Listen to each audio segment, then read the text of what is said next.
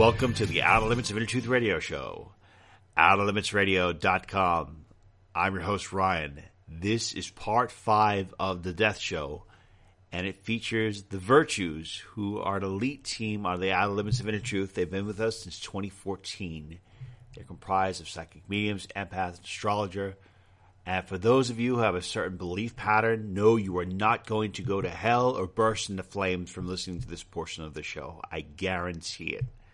And for those of you out there who don't believe in psychics and don't believe in psychic phenomena, I honor your decision.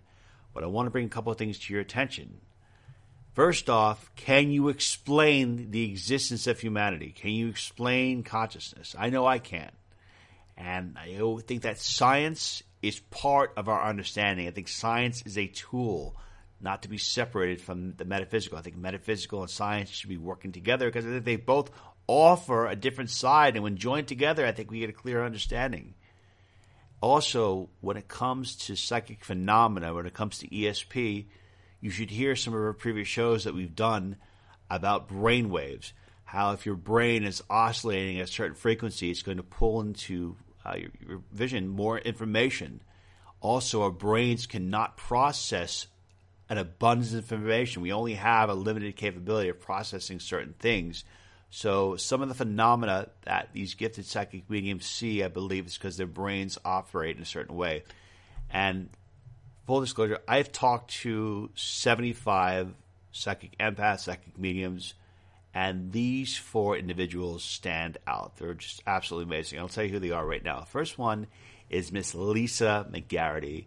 She basically has saved me from prison, I don't know how many times, probably 10 or 12 times, because I'm goofy. I just get in a lot of trouble on a regular basis, not intentionally, but she's absolutely amazing. She's been able to facilitate communication with relatives.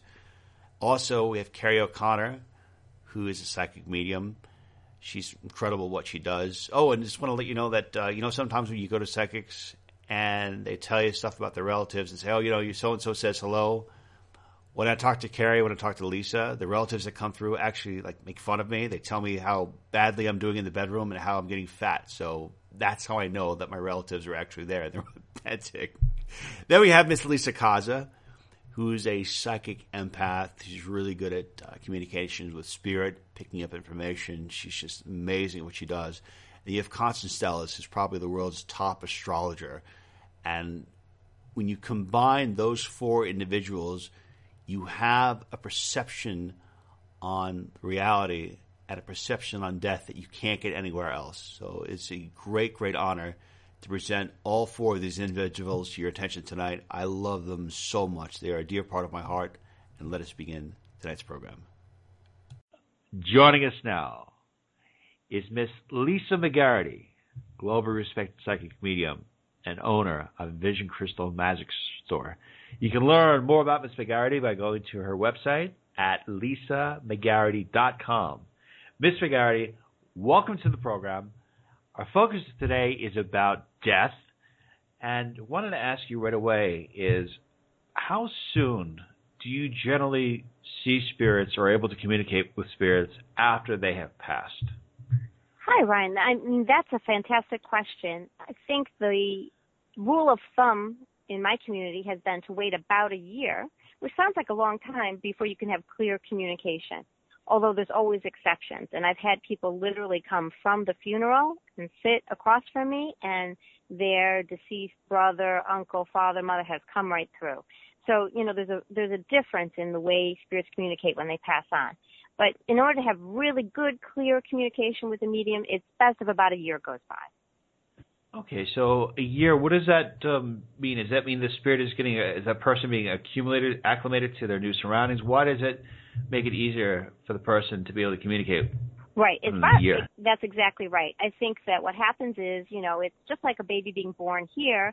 That spirit is the baby spirit in the next dimension, and they need to have some time to rest and relax. They need to take some time to look over their life and commune with the loved ones that are already there, think about the choices they made during their lifetime. So it's kind of an adjustment period. It doesn't mean that you won't have any spiritual contact, but it may be cloudy, it may be more emotional, and it may be less clear in that first year or so, that time period. Okay, if you look at Earth, and it is a mixture of people that we'd say are very positive and very negative, yet they're all existing in one collective plane of existence, a physical dimension. What is the reality that people who pass go to? Is it just called the spirit world? Is it something similar to Earth, where you have people from both positive and negative all kind of coexisting in the same astral plane? Well, I think the most important thing to understand is that the next dimension isn't one place. It's a huge multi-dimensional universe that the planet Earth is inside of. So when people leave here, depending on what their spiritual focus is, what their desire to learn about is, or what their education level, if you can use that term, their spiritual IQ, what they need to maybe make up for, since we all do make mistakes when we're here, we all land in a different zone. So no, everyone doesn't go to the exact same place, but you will be drawn toward your own ancestors, and you will be drawn toward spirits that are of like mind and have similar interests, similar philosophies. That's the most common experience in the next dimension. Okay, well, just curious, what if you are somebody who is, let's say, schizophrenic or has a mental disorder, and you're not consciously aware, or you're not fully in control of your situation? Are you also going to be pulled into a reality based on the corresponding mental state that you were in the physical body, or are you going to be pulled into, let's say, a reality that is beyond the comprehension or the physical limitations of the mind at this time? Right. I think that we need to remember that mental illness is just like physical illness. It's just one piece of that whole person's soul or spirit.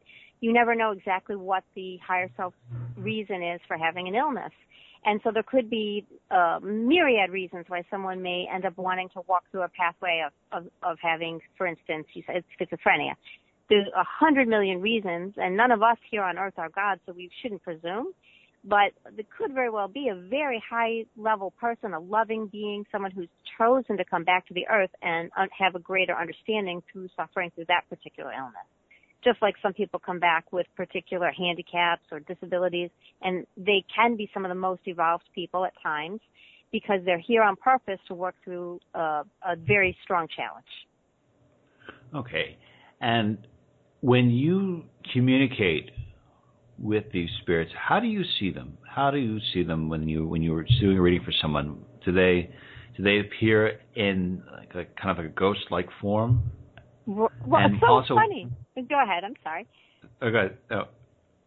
People come in a lot of different ways, and that's one of the things that's been so interesting over the years of reading for people is that the spirits I talk to all have their own unique personal energy signature. So some show up and I see them very clearly. They show me an image of red hair and fair skin or red lipstick or whatever their physical body looked like when they were here. Some come in more like an impression. I just get a quick hit of what they might look like, and they communicate more perhaps with feelings or words or ideas. So just like here on Earth where everybody's real different and we all talk to each other in a different way, same thing from the spirit world. Some spirits are very, very solid. It can almost look to me like I'm looking at someone who's living. Some come in a more soft, impressionable way, and they just impress themselves into my mind's eye, if that makes sense.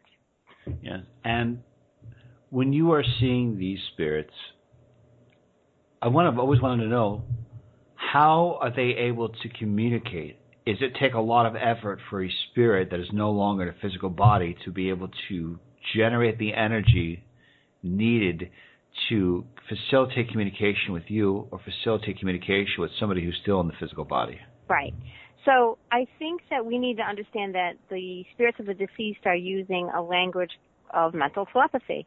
And this is the same way that we all communicate with each other here on Earth as well, although we don't realize usually that we're doing it. It's the same way people have a great, terrific bond a lot of times with their pets, and it seems like the pet knows what you're thinking and you understand the pet. There's a vibrational communication that's coming through that isn't words per se. So spirits who are communicating, some are fantastic at it. Some of them are forceful and loud and very direct. And some are indirect, or some are hard to sort of pick up or hard to understand, just like it is right here on Earth. We have people who are great speakers and communicate very well, very effectively. And then we have people that are soft-spoken or more subtle about how they want to, say their ideas. Same thing. Sure. Is there anything a person can actually do right now to train themselves to be able to be a great orator to a person when they pass? Like, is there anything they can do right now to begin to, I don't know, improve their ability to communicate with people Sure. after they pass? Absolutely. The best thing to do is to set a strong intention. You know, if your best friend Joseph died, you would be saying out loud or in your mind constantly, you know, Joseph, I intend to communicate with you. I want to speak with you, so please enter my dreams, enter my thoughts, send me a sign. I would repeat that a few times during the day.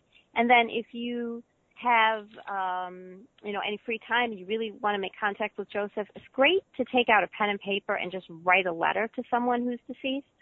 And just go ahead and write to them as if you're going to send them an email or as if you're going to hand that letter to them later on. What will often happen is you're going to get an answer to that letter. And the answer will come either in your dreams, in your meditations, or even when you're just going about your business on a regular day. All of a sudden, you'll get a feeling from the spirit of the person who's passed over. Okay, and we were talking about death itself. The transition between the physical body and the spirit form, are there any commonalities that you've known about or seen?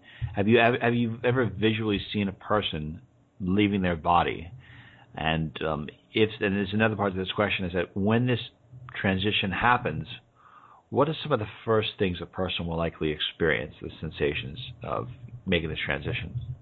I have been in the company of someone as they passed away, and I think a lot of us have, whether it's a relative. And what I've seen energetically has been a beautiful, amazing explosion of light. So if anyone's psychically sensitive and they're able to see energy, that what they'll see will be like a kaleidoscope of light as someone moves from their physical body into the spirit realm.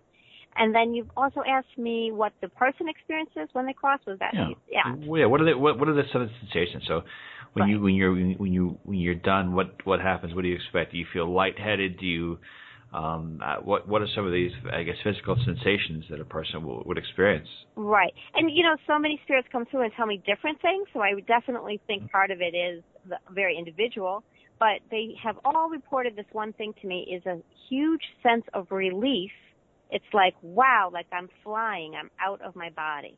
So even if they're not having the sensation of flying per se, it's like, oh, I'm relieved, I'm not inside my body anymore, and it feels familiar to them, and it feels like freedom that they weren't able to experience while they were alive. So very often, it's a happy, super happy experience. What if a person has lived a very negative lifestyle or is tied to darker forces? Are they, this is going to be a two-part question. Is right. that if you are very high positive or high negative, does the sensation of death, I guess, have a totally different meaning to it, a totally different feel to it? Are you maybe pulled much faster towards the light or pulled much quicker into the darkness, depending on your vibration at the time of your death? Right. I mean, I don't feel like there's this big dark pit where all the bad people go. Do you know what I'm saying? Like, I think it's important for us not to think like that. I do think that those spirits that have done difficult things will definitely go to a space where they're going to review their life. They're going to realize what they've done, hopefully. They're going to feel all the feelings that they've caused others. In fact, I believe we all do that. We feel the emotions that we've influenced others to feel. So if there's no other good reason to be nice, that's a good reason right there. But so those folks who have struggled, if it really depends mostly on their spiritual connection. If they have no spiritual connection and no spiritual life, they usually have a real difficult time crossing over. They can become lost or stuck in different dimensions. That's what I've been told.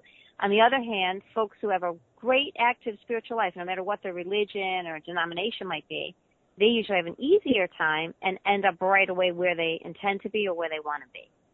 So, right. Do you think a person would be more likely to have a hard time making the transition into the spiritual realm? Let's say if you have somebody who's involved in organized religion and you have somebody who's an atheist, does the person who's involved in organized religion have an advantage of already kind of expecting a sense that there will be life after you pass, whereas an atheist doesn't have any kind of expectation?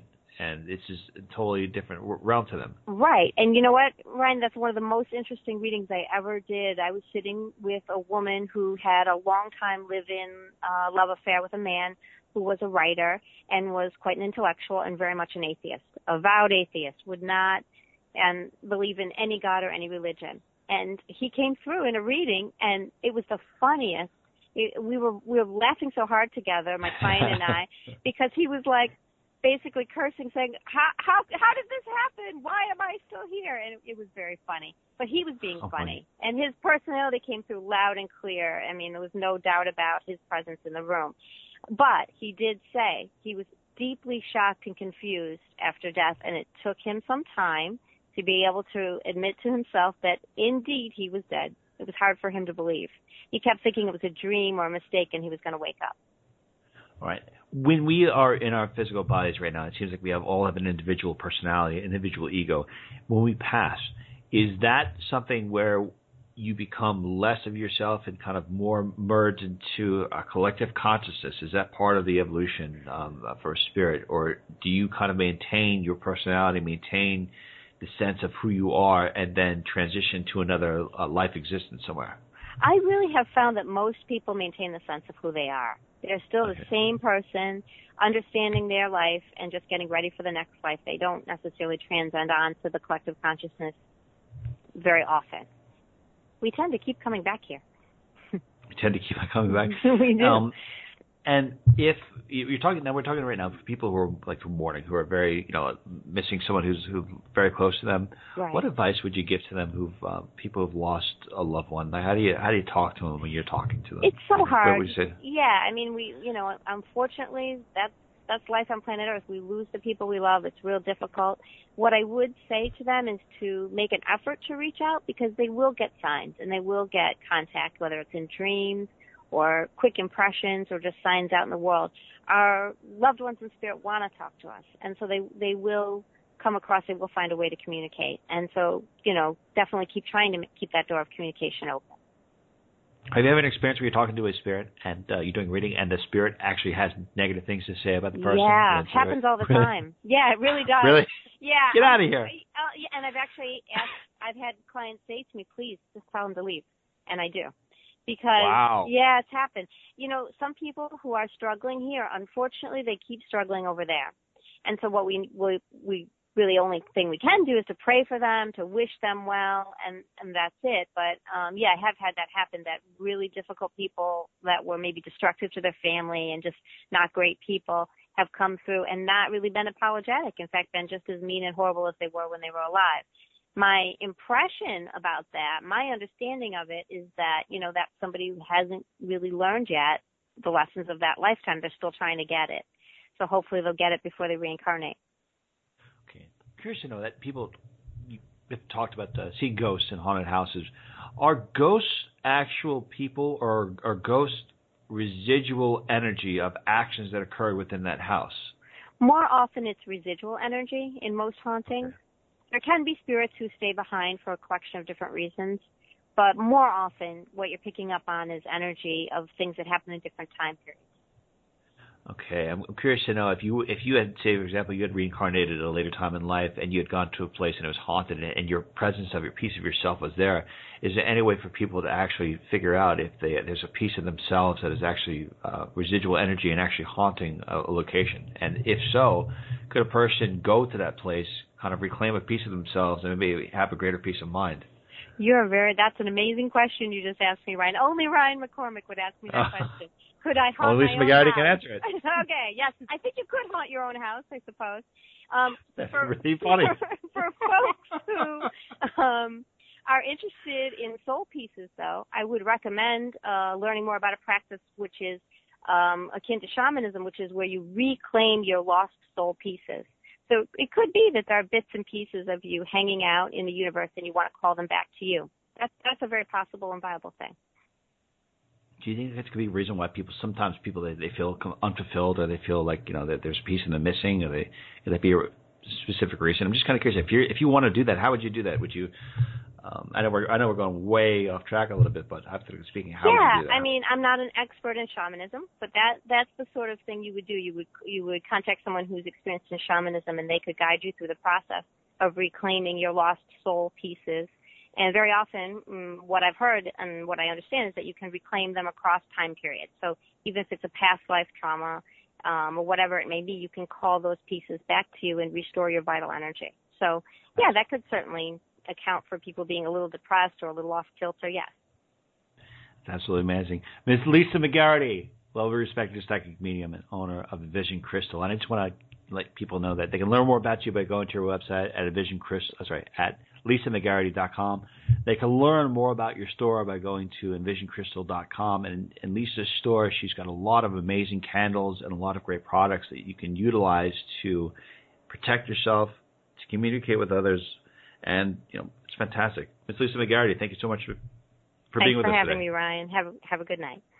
Joining us now is the Astro Phenom, the Outer Limits of Inner Truth astrologer and virtue, Miss Constance Stellas. To learn more about Miss Constance Stellas and to get a chart reading with Miss Constance Stellas, please go to our website at ConstanceStellas.com. Okay, Miss Stellas, our focus of today is on death and the birth and life and death cycle. When a person is born, what can you glean about what that person is going to experience in their life just based on the time and location from an astrological chart perspective? Sure. First of all, there's two things you can be certain of. They're born and they're going to die. Okay? So there's a silly joke, but I think it is important to note that the time, place, and circumstances of birth are made by the soul in consultation, let's say, with higher wisdom. That's maybe the best way to put it. So, in other words, you choose your parents. I know a lot of people are going to say, oh my God, I have just screwed myself royally. But you choose your family circumstances, and you choose the circumstances of many things in your life, not because you say, oh boy, this is going to be a good one, I'm going to be rich and famous. I mean, that could be, but it's the soul's choice to learn something spiritually to evolve. And this can be a very easy life, it can be a very difficult life, or a combination of the two, which is usually the more likely scenario. When a child is born, first of all, when a child is conceived, it is different from when the spirit enters the kind of protoplasm of the child. It's called quickening, and it takes 9 months, as we know, and then the child gets ready to come into this sphere. And you can see from an astrology chart, was the child really happy that he or she was coming back? Or they say, oh, no, not that again, and it was a very long and difficult labor. So those things are very clear in the chart. Now, about the time of the transition from this world into spirit, or the passing, that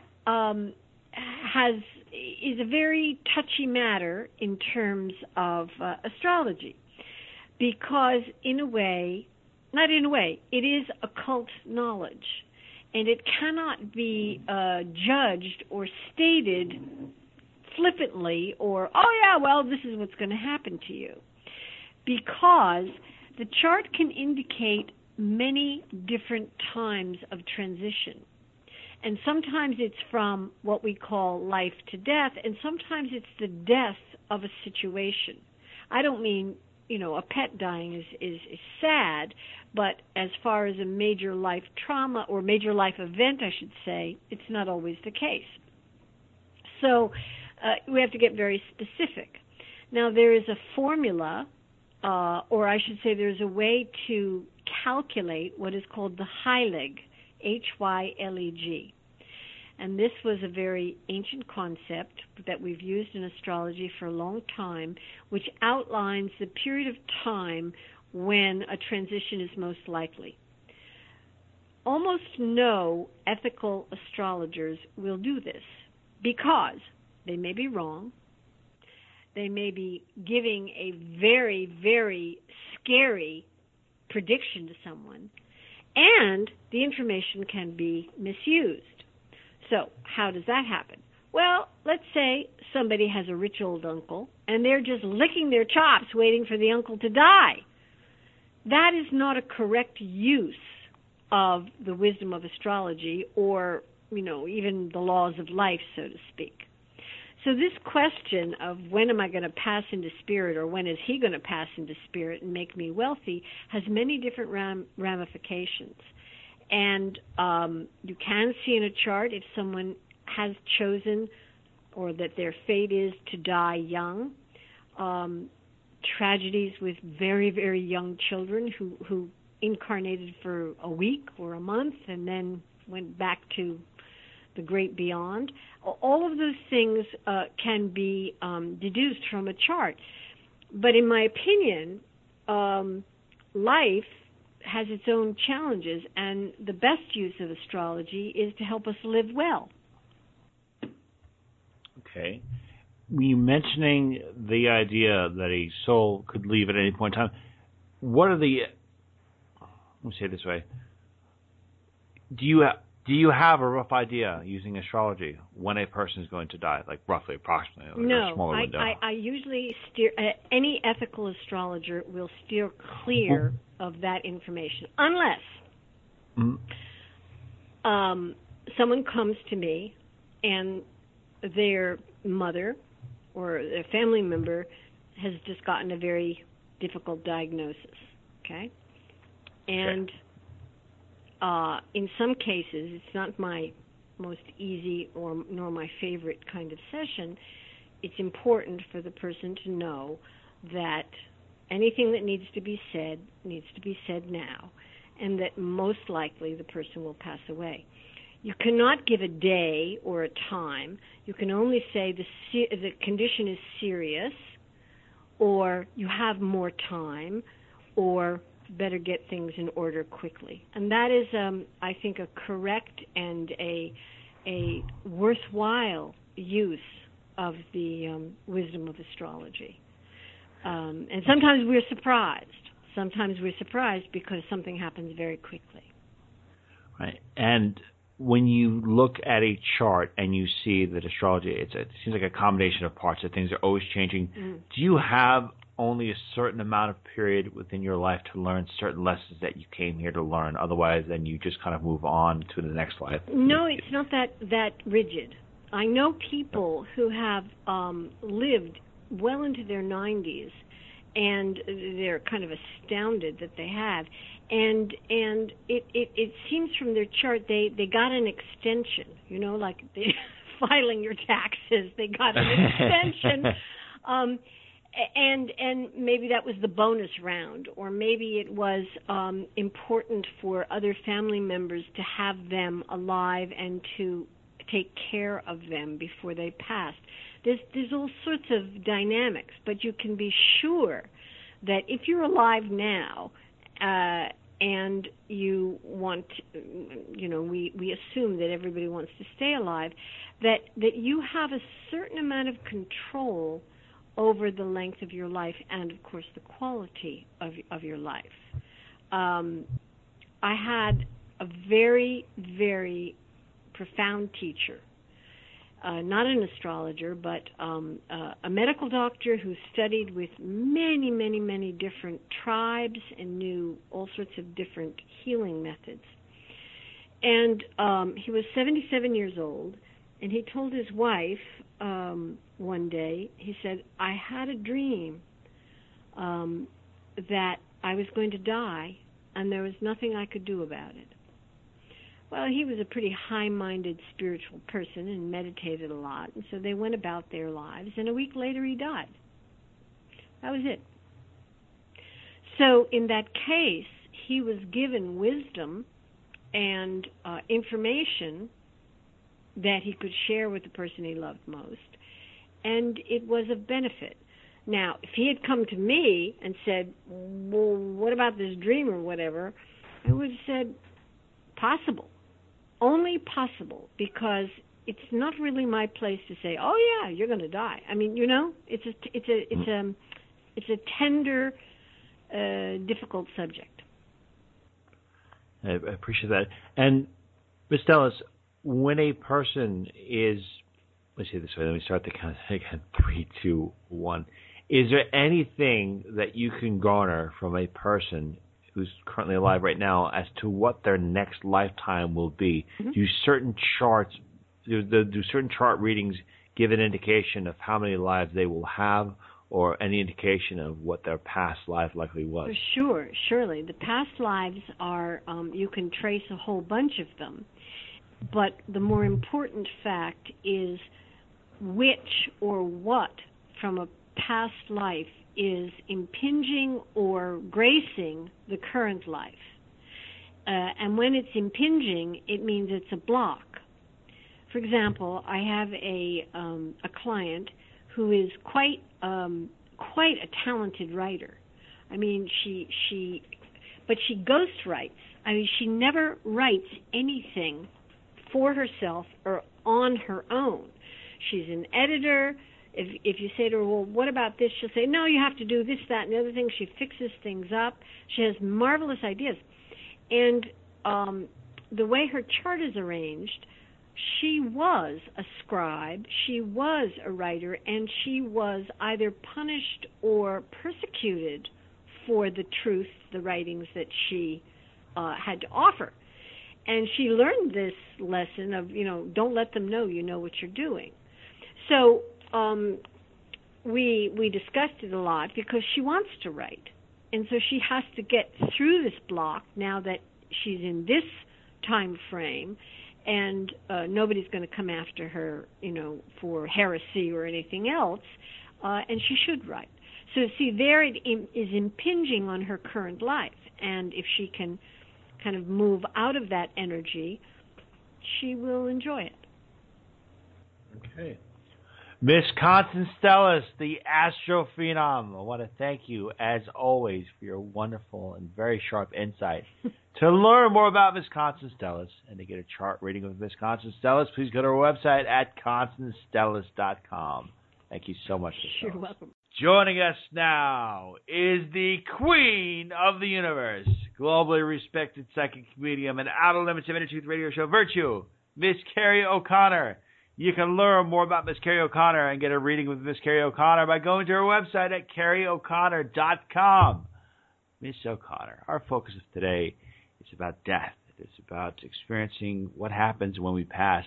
From your perspective, from somebody who's been seeing visuals since you were a child, what do you observe visually occurring when a person dies? Is there some typical visuals, or does it vary based on what kind of life that they lived? There's a theme that goes on, Ryan, and but everyone's unique, right? But overlaying theme is that imagine the person, it looks like they unzip from their physical body, and then their physical body looks like it drops in the floor like a cloth that you are wearing, a robe, right? And as soon as that the denseness of the physical body it goes on the floor, the person realizes that they're still alive, right? They're like, hey, wait a minute, I'm not dead. I'm eternal, I'm immortal, I'm still alive. And not only do they feel more alive, but they can feel lighter and lighter and lighter and lighter, right? And if they made peace with the death process when they went over, there's literally a magnetic pull. There's like tubes that come out that have a pull. People say that came back from near-death experiences that they were blinded by the light and they saw all the relatives coming in. So you can have that experience. You could have guides and angels coming in. You could have pets coming in. It really is unique to you, because if pets are going to help you get through and take that next step into the spiritual levels, they know kind of the direction to go into. Other times people reconnect with other relatives. Other times people bypass relatives and that just go right up to, it looks like a very high level where they see ascended masters or guides or that kind of thing. So it is unique to everybody as far as the death process. What we resist persists. So let's say somebody came in and they didn't believe in anything. I see this a lot with like elderly men that really felt like you die, you come in here, you live, and then you die, and then you go back to the ground, right? And then their face is the deer in the headlight. It's like when they zip from the physical body, and they not only feel lighter, they feel younger and like more in their prime because their energy is spinning. And again, the physical body could all of a sudden seem very, very dense. or they could feel like they really get expanded and look down at the physical body and they say, how did I ever fit in that physical body, right? And so the deer in the headlights, when people didn't have any idea on what to expect on the other side, when they first originally do the deer in the headlights, they have two options. They can stay there, where they would be considered more earthbound, right?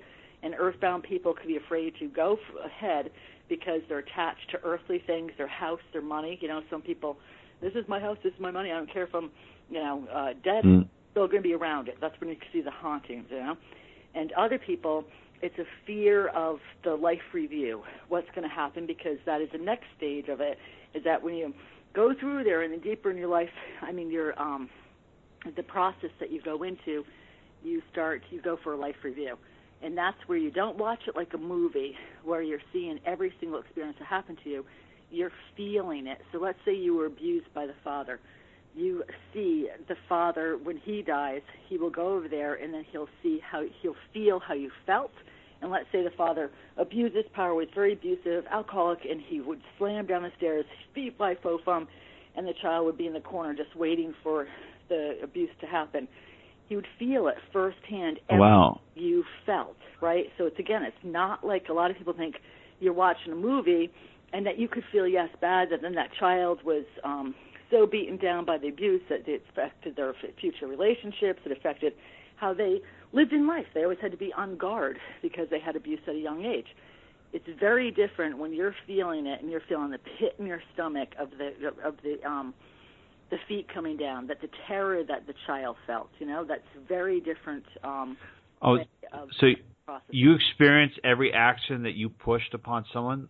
Yes, you do. Okay, so people who are cruel, who are sadistic, especially with animals, they experience the same pain that they've inflicted on the animals?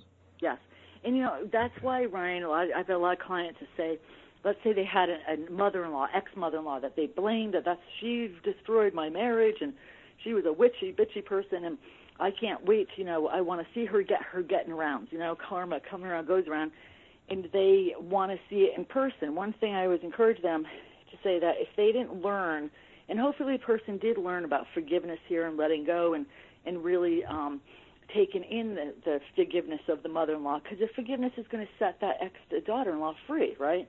But if they didn't, then we experience it over there, right? So the more we do the work here, the less we have to do it over there, right?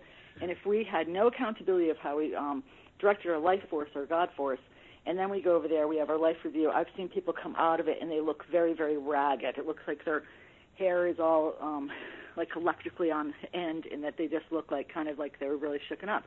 And I know that they had a tough life review, because we have to take accountability, responsibility. We not only feel, see, sense everything that happened. If you abused a dog, all of a sudden you're inside the dog and you see the eyes of the abuser coming towards you, and it's through your eyes, right? So there's really not getting away from anything. That's the beauty of karma. We don't have to worry about it. There's a divine order, and energy takes care of itself. Karma takes care of itself, right? And then there's other people that went in life reviews and they kind of came out like, phew, it wasn't that bad, right? Jeez. Learn something. They might learn, like my grandmother in particular, my mom's dad, my dad's mom, she really came back fast to say, I want to erase the patterns that I sent down to all of you 23 grandchildren about how you felt about money, because she really gave us the message that money was the root of all evil. You can't be holy or good and have money. And that comes from generations, it comes from different religions, and it's a seed, it's a thought that could be planted in the energy field, and it's not like you have to sit around the dinner table and talk about it every night, but it can profoundly affect how you affect your dealings with money. Then throw on that, again, some religious things. So when my grandmother came back, it looks like she went over to this chalkboard. This is my symbol, and she wanted to erase, especially the patterns that she handed down to her kids and her grandchildren about the thoughts of money. She really wants to say money is an exchange of energy. Money is not evil. It does not make you good or bad. It's an exchange of energy. What you do with it, is another story, but money is energy like everything else in the universe is energy. So that's when people come out and they immediately go into, because they have like a clearer view. Think of when we're in our physical bodies, we usually have tunnel vision, and we only really see the tree. Part of our journey here is to be able to see the forest and see the tree at the same time. That tunnel vision will block us from having experiences of all sorts, from literally experiencing the world as multi-universe, the energies that are around us, be able to get information from the trees, from the rocks. There's always communication that's constantly going on. So they leave their life review. Again, that's an opportunity for them to forgive themselves, and it's not like angels and guides are standing there with their check sheet and saying, okay, check, you cried enough or you did this, you know. They're really, the journey of it, much like an ayahuasca journey, when you take going on an ayahuasca journey, it ends up you having to set yourself free. It's like forgiving of yourself, right? There's the old saying, we do better when we know better, and it truly is. When we know better, we do better. So that's the life review gives us a lot of opportunity to do some major healing, and then that is able to literally clear out generational patterns that have been handed down, right? So that's the person's job. On the other side, you could say that, especially if they put a pattern that was really blocked generations, like life has to do with the struggle, sacrifice, the bad guys finish last, you know? And so the people think that you have to struggle in life, and the more you struggle, the more you're being good, and you'll get a better place in heaven. That's not necessarily true. The first thing that they say is get rid of that thought pattern that life has to be a struggle and sacrifice, and that the suffering isn't doing anybody good, you know?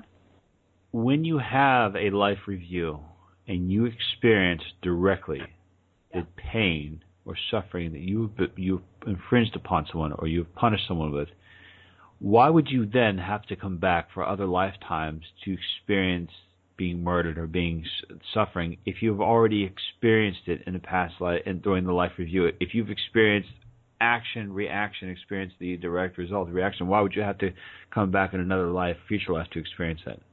Well, that's a really good question, right? It goes back to if the person comes full, complete circle where they take accountability of what they did, forgive themselves, forgive others, and then it looks like the person does like this 360-degree turn where they take total accountability, so that means they don't necessarily have to go back and have to experience that. If they don't take accountability, it's like it's almost like they test the waters, or they dip their toes in accountability and say, yeah, I can understand this, or I forgive a little bit of this, but then consciously or unconsciously they still have a lot of forgiveness to work on, and it could be from lifetimes and lifetimes. Then the person could come back and have to learn about forgiveness again, right?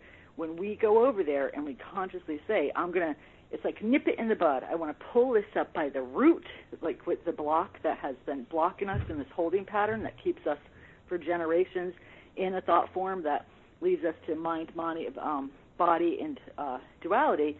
When we get to the root cause of it, we can have a profound release where it's like a pathway that was in front of you of this is how you're going to learn again, and you're going to have to come back around and learn about how not to misuse your power, and what started you as the thought form that you could misuse power and abuse of power, that kind of thing.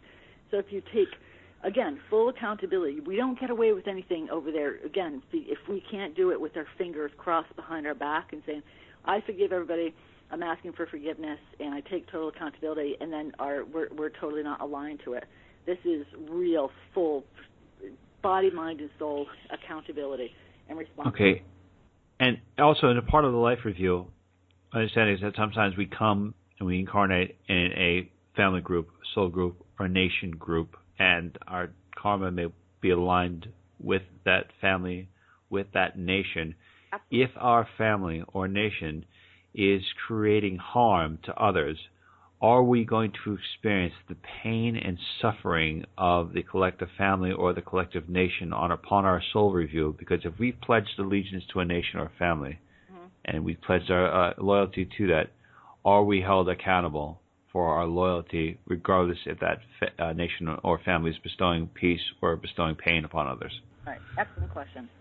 The way I see it is that if the person went over there and then all of a sudden they see a bigger view with it, right? So they get the tunnel vision off, and then they have an opportunity to take full accountability and responsibility that we can be like the sheeple people, Ryan, where Stuart always said the word sheeple, where we just do the right thing or what the government expects of us with our family, just society. And if we just do it in kind of like the time to make the donuts thing, and we're just following along, it's almost like we don't have our life for free will in a way, right? We're just doing what was expected from us. If we go there and we're born into an area that we're not totally connected to, or that we wake up and we have some awareness that's saying, wait a minute, this is an abusive power. This isn't an empowerment energy. This is a misuse of energy. So even though you could been born in that grid, in that country that had misuse of power, and you say, I'm unplugging from that, and you're working on unplugging from it and forgiving yourself from it, where anytime you could have misused power, right, then you're going to, in your life review, not have to go through it, versus the people that got their jollies out of misuse of power. Think of the Hitler soldiers that they were told what to do. Some of them did it as sheeples. They were ordered, they did what they did, and they had to almost disconnect from their heart to be able to doing torturous, horrific things to another human being. Others of them got turned on by it. It was like they loved it. It was a power-hungry thing, right? So the ones that got turned on to it and that really liked it and misused their power, they would have much more of an opportunity to also get the karmic things that the country has. Does that make sense? Yes. Yeah. It makes total sense about it. When we are in waking reality in our physical body, I would imagine that at some point we would be limited by our ability to think because of the way our brain functions. Somebody could have experienced depression. Somebody could be bipolar. Somebody could be in a not healthy frame of being just because of the health of the physical brain. Mm-hmm. When they die, when they are no longer attached to the physical, does their thinking become crystal clear? Will they be able to make the best decision possible without having their brain there? Or will their decision-making process be in alignment to their brain, which is no longer physically alive, but still has the thought process that was affected by ailments that were found within the brain at the time they were alive? Okay. That's a really good question, too. The way I see it is that you can have people, and I've had people that committed suicide and that they were bipolar and really almost like not in charge of the way they directed the life force because of an illness, right? They're the ones that are most likely to go through the death process and the life review process and take accountability so they can feel more whole and free.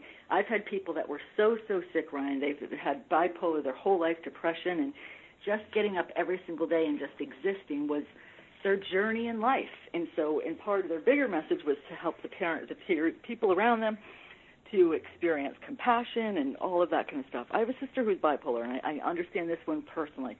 So I know that the more she is able to work on healing herself, heal the energy, when she gets out of the physical body, she can it almost looks like she gets to go to the front of the class in spirit school of how to learn to navigate over there, because she realizes that part of the disease, she came in with the learning experience of disease, just like when kids could come in with mental retardation, Down syndrome, AIDS, that they knew when they were coming in that was going to be the body that they were picking up, a physical disease.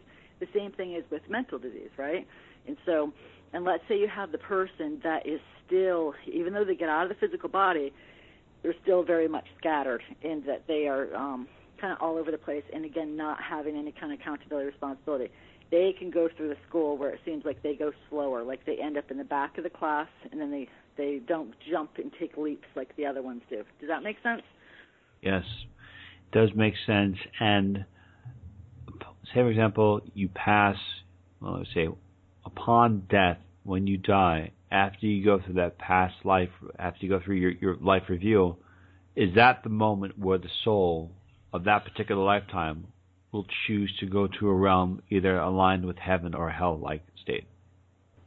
Well, sometimes it could happen before, because if they stay in the earthbound moment, that they are, as far as I'm concerned, in like a hellish dimension, right? Because they know that they're still alive and they're not in that lighter energy. So that could be feeling like a hellish way. I'm doing air quotes here, right? And other times, after they finish the life review, when you get out of there, it's not like, okay, you guys go over there and you guys go over here. You know what I mean? The ones that life reviews, you've got an A+ with it and you got the front of the class, that you automatically go into the group that was in the beginning of the class and having, again, to me it looks like full circle. They can decide, it's like then they go through this process, let's say, to the first schooling is almost like kindergarten, so we learned how to navigate over there, take accountability and responsibility, unplug from our parents, understand, asking the big questions. Why did I choose those parents? Why did I choose to grow up in poor, black, transgender, all these things? And so as we graduate from that school, then we go to a different school where it's like we start reconnecting with our multidimensional self. So we start understanding the history of the universe, you could say.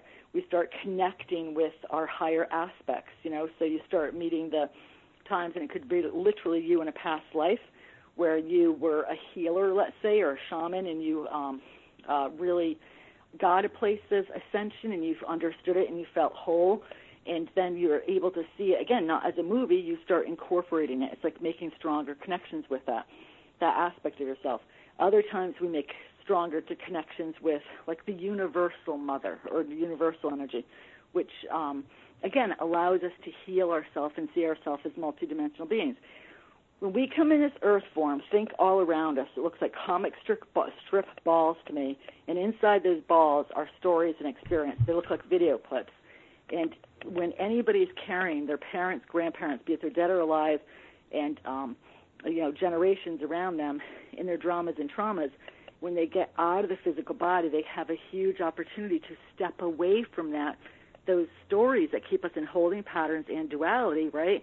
And if they do step away and then they start connecting to their multidimensional selves, right, they start connecting to those lighter aspects of us, then everything changes. It's like they get, again, they rotate out of another level of duality, you could say, or they go up in a spiritual dimension that's a higher vibration, and we start seeing things at a very different place. Does that make sense? Yes, it does make sense. And if a person has a very strong belief, regardless of organization, you believe something is a sin, and you have engaged in that activity. Say, for example, writing your name on a sheet of paper. Mm-hmm. You consider that to be a sin. In some organized form, that is a sin, a horrible sin. You believe that is a sin. You die. Do you believe or thrust yourself into a hellish dimension because you believe wholeheartedly that what you did was an act or a horrible thing to do? I'm just kind of, what I'm getting at is, I'm wondering, the human mind apparently is very powerful. The patterns of belief are very powerful. If you believe something is true and you are part of that God force, all divine spark, does it make it true? Yes, it can in a way. That's where you go into the different schools, right? So the kindergarten through pre-K stage school, we learn to navigate. We learn the ABCs, right? Then when you start to go in the second level, you could say that you start connecting to those higher aspects of ourselves. Some people don't connect to it. They stay, again, hovering in that beginning school level. When you go into the part when you're doing exactly what you're talking about, where it's like you have a belief system where, again, the root is money's the root of all evil, and that it is so ingrained with you, and that you had money. If your beliefs, right, are so strong that it's like double layered, you believe it personally. It's part of your own personal karma. It's part of the patterns that were handed down to you from generations. The person, when you go back to the ABC school, that's when they're going to want to drop those sins. Do you know what I mean? They're going to have an opportunity to look at the sin in a different way. Is money a sin? No. Money is energy, as everything else is energy, and the whole universe is energy. When you come down to it and keep it very simple, and yes, people can do good stuff with money. They could do not too good stuff with money. They could abuse it. But is money in itself a sin? No. But if the person holds, oh my gosh, money is sin, I can't be holy, and I won't be able to get to a higher state in heaven because I made money, that's going to keep the person in a holding pattern until they really see everything and realize that money is energy, and no, it's the thoughts and belief systems that kept me in this holding pattern. And as soon as we have that recognition, we could, again, rotate out of that, Brian. We could just unpull the direction of where we're it's like a tube that's connecting us to it and keeping us in that holding pattern. And by our awareness, we unplug from that, and we ground the energy, and then we ground in the new information that money is energy. And so then the likelihood of that person having to go back and experience the sin of money, they're not going to have to, because they changed over there. They shifted. They rotated out of that. Does that make sense? Yes, it makes total sense. And final question I have for you, Ms. O'Connor, is this: you see a lot of people who come to you because they're in pain, they're suffering, they want to connect with somebody who's departed, or just the pain of death is awful. Right. What are some of the things that you've done or do to bring consolation to them, or things that they can actually do to console themselves? Right. Well, the first thing I tell everybody is that the grief process it goes in different stages. They always talk about the 9 grief stages in disease and grief process. And there's a shamanistic term called holding space. And so that's when you open up your heart. It's an energetic posture. You come from that heart space. You truly are listening to the person. It's like you're the sounding bird. You're not bored. You're not listening and just waiting for a space so then you could add your 2 cents in. You're really allowing the person to speak, to grieve. And the grieving process, again, is very different for everybody. The stages: denial, betrayal, anger, rage, and I encourage them to go through the process, not to, sometimes there are people in the New Age area, they feel like they have to bypass death, like they have to go through it very quickly, and that they, it's like a spiritual bypass, so they don't let their bodies go through the pain that they experience when they experience death of somebody close. But it's still stored in their energy body, right? And so we want to recognize that it's different from everybody, so don't judge anybody else.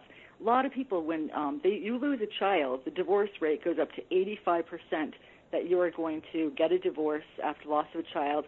And the most reason is the divorce is because 2 people are processing grief differently, right? And so I encourage them not to say, you should be doing this, When my cousin died, my aunt was a psychotherapist, and she joined groups that lost children early, and she was very vocal about it. My uncle had to process it by writing and being by himself and kind of processing it, and then he'd speak about it. And she had enough of training in psychotherapy where she didn't say, Jim, you have to go to these meetings with me. You have to come to these groups, and that's the way you're going to heal, because that was good for her, but that's not good. Wasn't good for my uncle. His writing and processing and that was the way that he went through the grief process, right? So the first thing I encourage is, especially when it's a family, everyone's grief process is their own. Don't judge it. Let yourself go through it. And like a running water where we don't want to spiritual bypass it and repress it so it just builds up later. And then, you have the people where they somebody died close to them. They are back at work 2 days later because they said they can't, be at home and be around because it's like catching up with the grief, right? And then all of a sudden, 3 years later, they lose their friend's cat, and all of a sudden they're bombarded by the loss of their parents because they did not go through the whole process. So understanding, A, that it's a process, B, again, honoring it. Everyone has their own process, in that it could come in levels and layers. The denial, the betrayal, the anger, the sadness, and the acceptance is all very, very real. Holding space for the person, let them speak, not saying, oh, my gosh, you have lost your son 4 years ago. You should be out of this. How many people say that to people?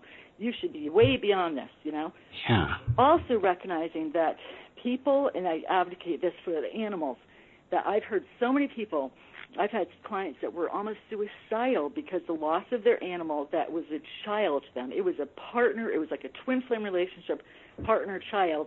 And then people come in and say, it was just a dog or a cat. You just could get another one, right? It's like putting a knife in a person's heart. So I had people say to me, my God, I had this one guy crying because he felt that I gave him permission to mourn as deep as he was with his loss of his animal, and to get into groups that support the mourn of the animal, and it's just not just an animal. It was a lover. It was a huge aspect of his life.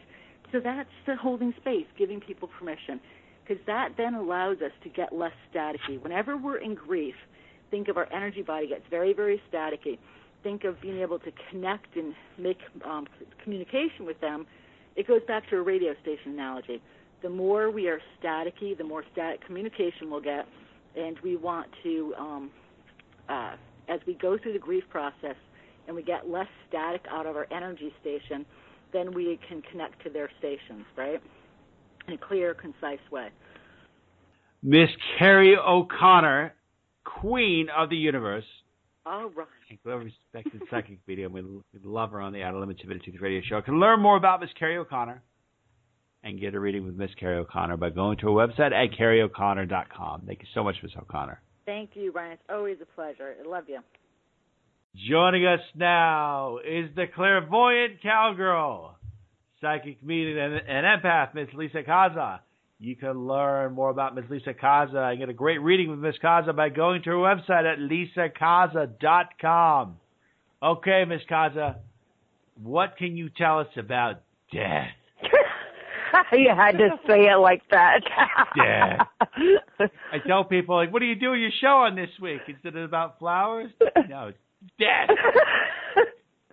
Death. Well, the thing is, the way that you say that, though, it's so appropriate, I guess you could say, because, you know, the majority of people on this planet, that's the energy that you put into that, the way you said it, that's exactly how people feel about it. It's dread, you know, they're dreading it, and, you know, and it's scary. And, like, even all my years working as a psychic medium and what I do know, I will admit it right here and now, even I'm scared of death. I'm scared of dying. But I think what it is, it's because it's fear of the unknown, partially, and of course, you know, knowing that you're going to be leaving everyone behind that you love so dearly. So all of this, you know, that's why all the dread and everything else, like I said, even I'm scared of it. But from what I have learned, you know, through the years and, you know, speaking even with a couple of spirits, it's all about, it's just a transition. It's just another phase of, I don't want to say life, but I'll say life of the spirit. Are there commonalities to when a person like leaves their body? Is there some kind of process where even though the experience it could be vary in terms of positivity or negativity, is the motion pretty much the same? Do you just leave your body and you just realize you're out of your body? Like what are some of the common things that happen when you die? Well, the first thing I have to say is that even though that there's some commonalities with everybody that that have had near-death experiences or what have you, the thing is I was actually told numerous times by Spirit itself that the process and experience of the transition itself is actually quite unique to the individual. So sometimes it's shaped by a person's belief systems, for example, or fear. It depends on how deeply ingrained fear is within them and that kind of, a lot of different concepts come into play. But one thing that I have noticed that every spirit goes through upon transition, and this is hard to explain because there's no concept of time on that side. So in order to just try to help the human brain understand, I would have to say that within approximately 24 hours upon passing, every spirit goes through what's called a life review. Okay. And it's literally just what it is. It's a review of your life. And during that time, we get to see everything, we review it all, we ponder over it, we assess it as well. We also voice to ourselves and I guess to divine the lessons that we've learned. And it almost like having to take a final exam in high school. It's kind of what it feels like. But of course, and it's all to do with the evolution of the spirit, a life review. That's one thing I've found every spirit. Do you get a chance to see visual stats of certain things that you did in your life? Like, do you get like at the end thing, you get to see how many times you pick your nose, how many times, you masturbated, or how many times how many times you drank beer, how many times you came home drunk. Like, do you get like a stat sheet, and do you get like a pie chart reading of how you actually spent your life? And some people are going to see like 85% of the time was on the couch watching TV. I mean, do you actually get like stats? Oh, yeah. Oh, for sure. Yeah. But the thing is, it's not, you're not being graded on it per se, so it's not, it's all about the spirit's learning and evolution. Okay, what did I learn? What do I need to continue learning?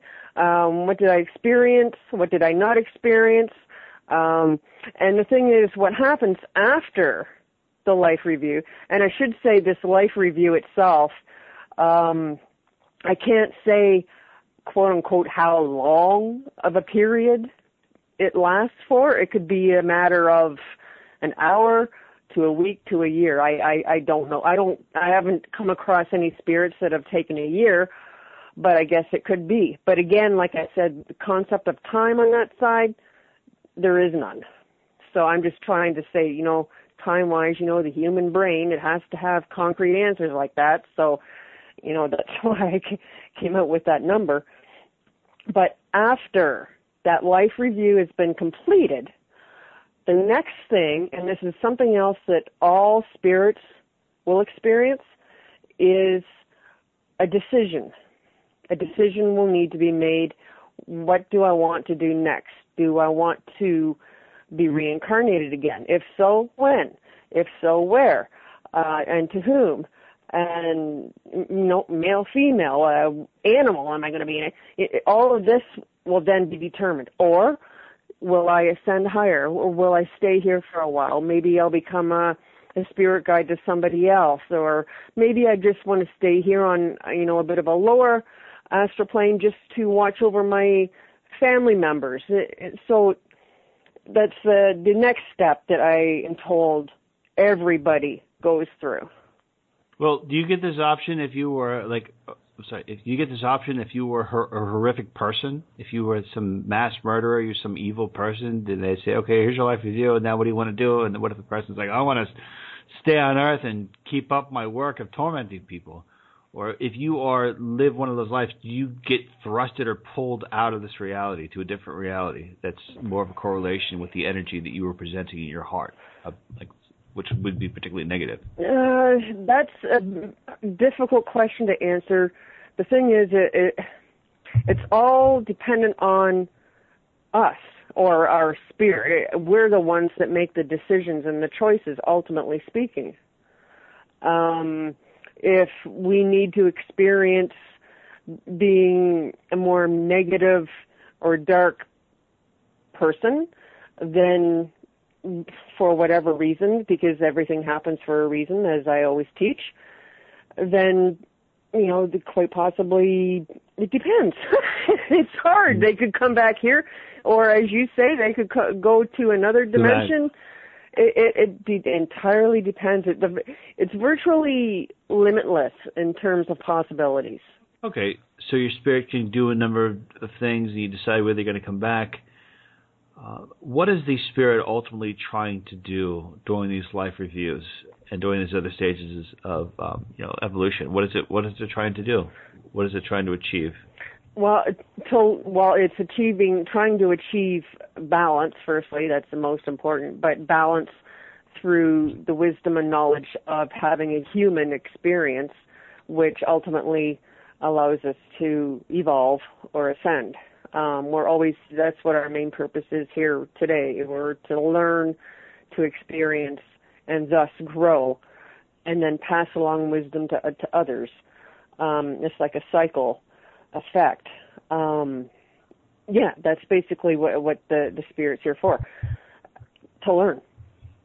My understanding is that there are various soul groups that come to Earth and evolve. So you may be one of maybe, let's say, 12 people that are part of a soul group.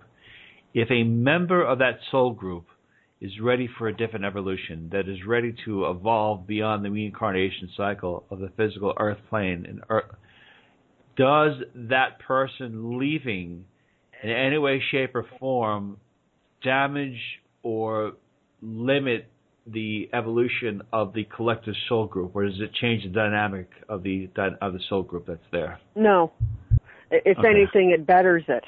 It evolves the dynamics of the entire soul group itself, because it's growth. It's a positive growth, no matter how you want to look at it. So if a particular spirit is ready to, for, you know, as you say in basic terms, move on, onwards and upwards, that's wonderful. Wonderful for everybody. So no, it would be absolutely nothing negative about it at all, but in fact quite positive, because everybody, as you know, even all the New Agers say, we're all one, we're all connected, which I agree with, because we're all part of divine, and we're eternal and limitless. So with the, you know, our basic natures, of course we too would, you know, in the soul groups that are left behind, would likewise benefit from whoever is ascending. How can spirits who are no longer in a physical body communicate with a person? What is some of the style of communication? Also, is it very difficult for a person who's gone through the transition and become a spirit to communicate with a person in a physical body? Like what do they have access to, and what are some of the skill sets or tools they can, I guess, evolve into in terms of being able to better communicate? Geez, I hate it when you ask multiple questions in one question. I have a small brain. You got a great brain. Well, firstly, let's see if I can remember all this now. Spirits can communicate in many different ways. Whether it's, you know, my favorite is in dreams. They will come to you in dreams, and you'll know it's a true visitation when in the dream the person that is visiting knows that they're dead, and they relay on that emotion or will actually say those very words to you in that dream. That's a true visitation. And when you wake up, the emotion is unreal. I've had an experience of that myself, and I can't even explain to you how profound the emotions were. I actually woke up crying. So, yeah. So that's, you know, the first thing. It's one of the easiest, because when you're in the dream state, well, that's the closest state of being, and the easiest state in which spirits, angels, your spirit guides ultimately can communicate with you, because you're in that dream state. Another way is physically, in our physical world, which does take a lot more energy for them to do, but they can do it. And it can be anything such as manifesting a smell. Like a few times I could have swore to God I smelled my grandmother's perfume, or her favorite flower, which was, she had two, lilies and tulips. I swear I could smell them. So I knew she was, around. If they want to get a little bit more in your face, I had a spirit here in my house one time that didn't like the fact that my mother was here. So they threw a can of, that Axe body spray? Yep. They threw that right across the room and scared the crap out of her. But that takes a lot of energy for them to do. But they can. So the spirit threw the can? Yeah. Yep, right across the room, picked it up from off of the shelf and just threw it, and it was right in front of her. So she. That would be. Oh, I laughed. I thought it was funny as all hell. But when you're talking about a person, like going back to your question, a person that's still in the grieving process, it's very hard for them to communicate. Either way, the spirit could be trying to communicate to them, or vice versa. They're trying to connect to, the spirit of their loved one, and it's blocked. And it's because the emotions are way too high. To this day, like I can't get, because I'm still grieving. It's been 16 years since my grandmother passed, and I still can't get a solid connection with her because I still have too much of a grief within me. But when you're within the deep state of grief, it's very difficult to get the line of communication open. So I usually recommend for folks to, when they're still in that grieving process, to just allow themselves time and give themselves patience and allow themselves to heal a bit more, And once they find that they've healed more, of course you can never truly 100% heal from the loss, but you'll generally know when you're quote unquote ready. The best thing to do is to start a meditation visualization process, and that is the absolute easiest and quickest ways to open up that door of communication and make contact with whichever loved one you want to connect with. Right, and when you are visualizing them, and if you are sending them love, is that in any way, shape, or form having an impact on their evolution or ability to grow, whatever reality or dimension that they're in? Yes, it does. And the reason why I say that is because quite often, like I have been involved with like hauntings and that kind of thing, and quite often what I found is that there are quite a few hauntings where it was actually a family member recently passed on, or maybe within, like the last 2 years at the most, something like that.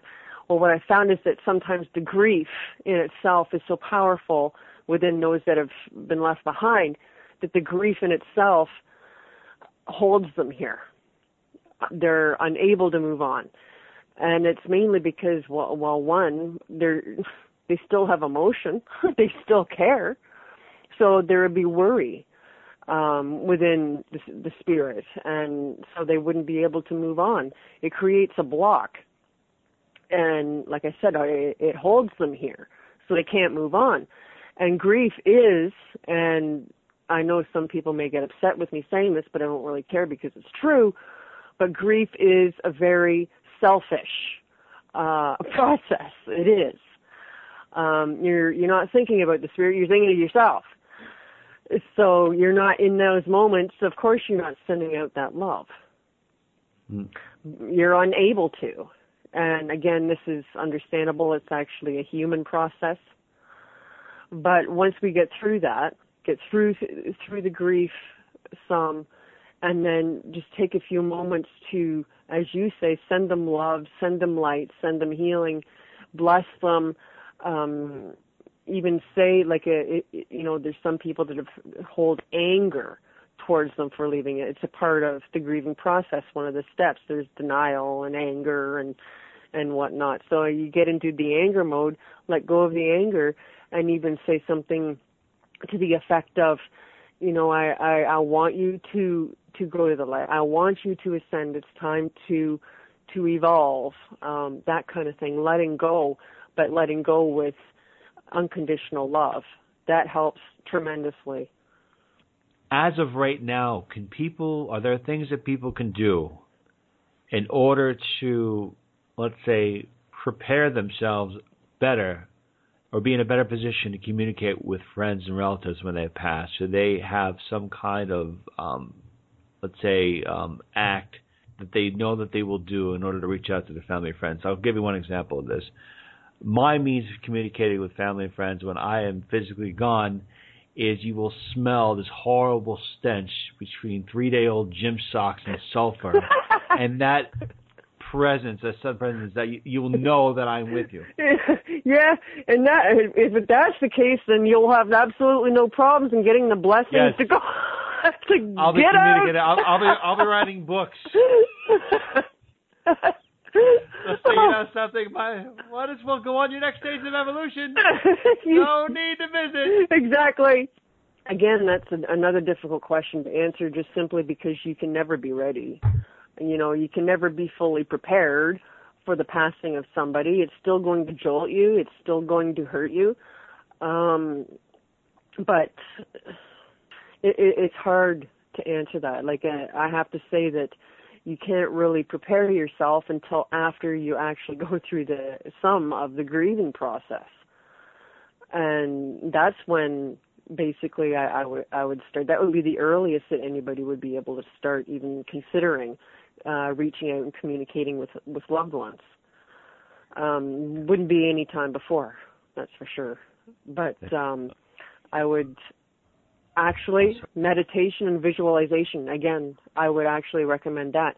But to meet with, whether it's your animal guides, your spirit guides, your angels, that kind of thing, get used to getting into that meditative state, get used to doing the visualizations without, you can't force things. That's the key thing. You can't force things to move along. Just go with the flow. And that's the best thing that I can recommend, is to start the meditation, visualization, meet your guides and your angels. And once you've accomplished that, then it'll be so much easier for when you're ready to communicate with the passed on loved ones. But again, that can't be done until you get through the grief process first. People say that when something horrible happens, they're like, God has a plan. It's God has a plan. Is that kind of a bunch of crap? Does God really have a plan? Or is that just kind of a way of just, limiting yourself to really examining what happened, or limiting your belief system, or limiting your ability to question something fundamentally mysterious, been mysterious since as long as people have been here? I would have to say that is a crutch, but not necessarily the way in which you're trying to imply. Okay. I believe that it's not God that has a purpose or anything like that. It's us. I should say our higher selves, or our spirits, are the ones that have the plan or the purpose. And for whatever reason, like, there's so many things that occur that we just don't have the answer to. We ask why. Why did this happen? Why did, for example, one of my best friends get killed in a car accident so suddenly? He was way too young, blah, blah, blah, blah, blah. Well, God has a plan. No. God doesn't have a plan. It was his spirit. His spirit made that choice. And likely that choice had been made long prior to his incarnation into this current lifetime. So, while we're on the subject, is there anything that you can do to change it? I know we're going a little far off, but can you ask yourself and ask your spirit, if you have something like that happening, can you say, listen, maybe we should just renegotiate and just, go in our sleep instead of, going off the cliff? I like to say that you can. Mm-hmm.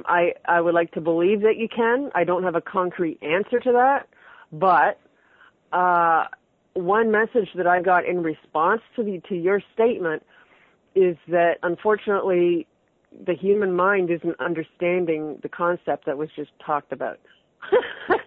Like, that's your human mind talking. Well, I don't know. I always feel like what the spirit is saying is no different than what human beings are saying by saying, okay, well, God has a plan. Well, then the spirit saying, well, no, you just have a brain, you don't understand. I think it's the same exact energy reading, in that, we should be able to figure this out. And if your brain is capable of more actions and has more power than the strongest computer in the world times 37 trillion, some ridiculous number like that, how can we not be able to come up with a concept or greater understanding of what that is, that it's got to be something that the human mind can understand, or at least have an outline for. Yeah, well, that's why I said I'd like to believe that can actually happen. That's why I said that I do believe that it could happen. But I'm not getting any solid, concrete answers from divine or spirit at this moment. That was the response that I actually got, was that, the human mind is actually maybe overanalyzing, maybe. I'm not exactly sure, but that was the answer I got. But I'm in agreement with you, personally. I do believe, like, I just have this knowing where I do believe that there is something that we can change things. Miss Lisa Kaza, thank you so much for your wonderful analysis and insight on death. To learn more about Miss Lisa Kaza and to get a reading with Miss Lisa Kaza, please go to our website at lisakaza.com. Thank you so much, Ms. Kaza. Oh, as always, thanks for having me, Ryan. Okay, everyone, that concludes part 5 of The Death Show. Special thanks to our beloved virtues. Parts 6 and 7 are going to focus on metaphysical teachers, so I hope you stick around and listen to that. Again, if you're enjoying The Death Show, please share it with someone you love. Share it with somebody who's going through a tough loss. And to learn more about the Outer Limits of Inner Truth Radio Show, please go to our website at outerlimitsradio.com. Thank you so much for listening. Hello, this is Ryan, host of the Outer Limits of Inner Truth Radio Show, here today to talk to you about 3 amazing individuals, and that is the Outer Limits of Inner Truth Radio Show virtues. Carrie O'Connor, Lisa Kaza, and Constance Stellis, who've been with the show since the very beginning in 2014. I think if you sat down and talked with one or all three of them, they could probably give you some great insight into your life. First, let's talk about Miss Carrie O'Connor. Learn more about her by going to her website at carrieoconnor.com. Miss O'Connor is a psychic medium. She's able to facilitate communications with you and people who cross over. She's able to see auras, read energy fields. She's absolutely amazing. Then we have the Astro Phenom, Miss Constance Stellas. Learn more about her by going to her website at ConstanceStellas.com. Miss Stellas is able to read your chart, find out where you are astrologically speaking, find out what's coming into your future for the next year. It's absolutely amazing what she does. Then we have Miss Lisa Kaza, Psychic Empath. Learn more about her by going to her website at lisakaza.com. Lisa is going to give you the truth directly as it comes to her. She's incredibly intuitive. She's able to shine insight on your life, where you're going, maybe answer some burning questions you have. All three of these individuals are incredible metaphysical teachers. It is a great honor for me to know them. I love them all, and I think you will too. So I hope you get a chance to talk to one or more of them. And hear them every week on the Outer Limits of Inner Truth radio show, OuterLimitsRadio.com. Want to be heard or seen in front of millions of people? Want to be an expert on TV or radio? Goldman McCormick PR is a New York City-based public relations agency that specializes in traditional and social media placement for law, finance, media, and corporate-based clients. Goldman McCormick PR also are specialists in website development, radio show creation, press conferences, media training, and so much more. Check out GoldmanMcCormick.com for more information. GoldmanMcCormick.com.